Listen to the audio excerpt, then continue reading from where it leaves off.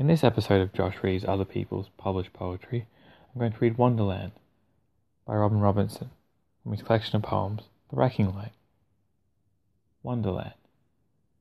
She said her name was Alice, that she'd studied with the geisha in Japan, and was trained and able in 1,000 ways of pleasuring a man. We'd share some shots of whiskey, her favourite brand, Black Label.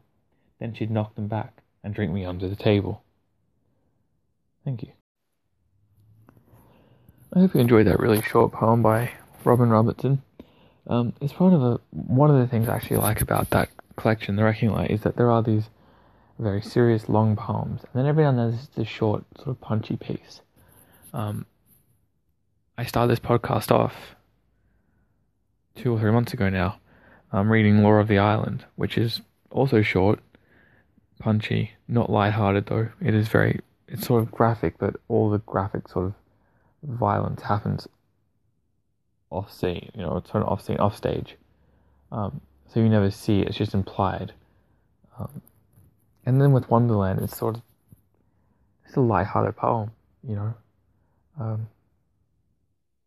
it has this wonderful rhythm to it. When you're reading it, it sort of just bounces along, and then it ends.